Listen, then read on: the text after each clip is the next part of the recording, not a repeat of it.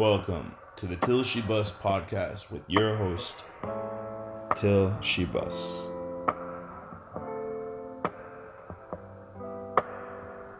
This piece is called How to Catch a Liar. Inspired by misleading dating coaches, fraudulent financial advisors, crony life coaches,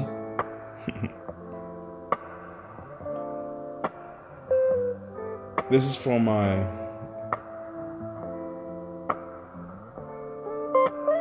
people, my truth seekers, my family, my international family. I'm going to drop some wisdom for you in order for you to use the knowledge that I've gathered over 15 years of expert level communication. I don't do game.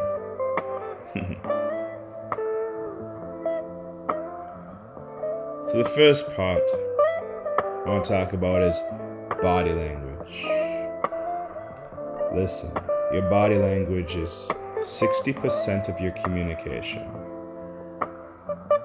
And the way you externally express yourself reflects who you are internally. Small, clumped up body language shows a lack of confidence. It can be described as shrugged in shoulders, limited hand communication,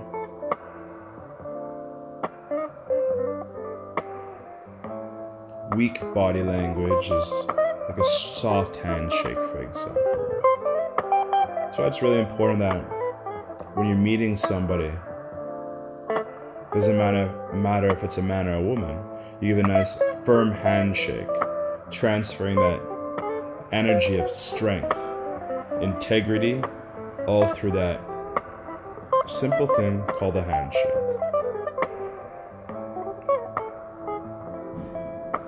Twitches. I find twitches are very interesting because when a person is in the presence of an authoritative figure, you're going to see more rapid twitches in the body language.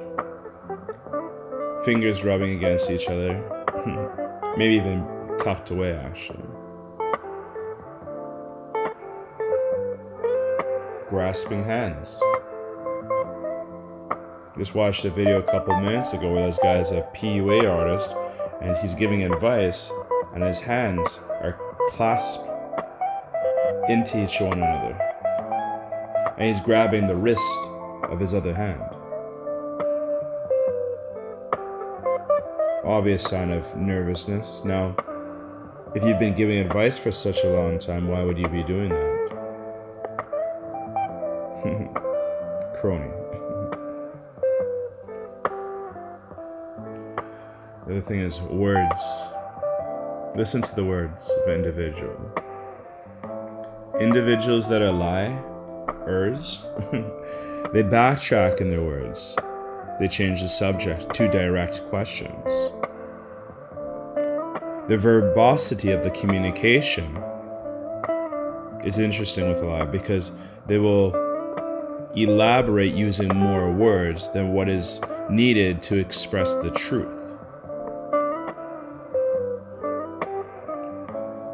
When they're communicating about a subject, they will use the words he, she, they, presumably instead of making others and justification in the first person, me and I.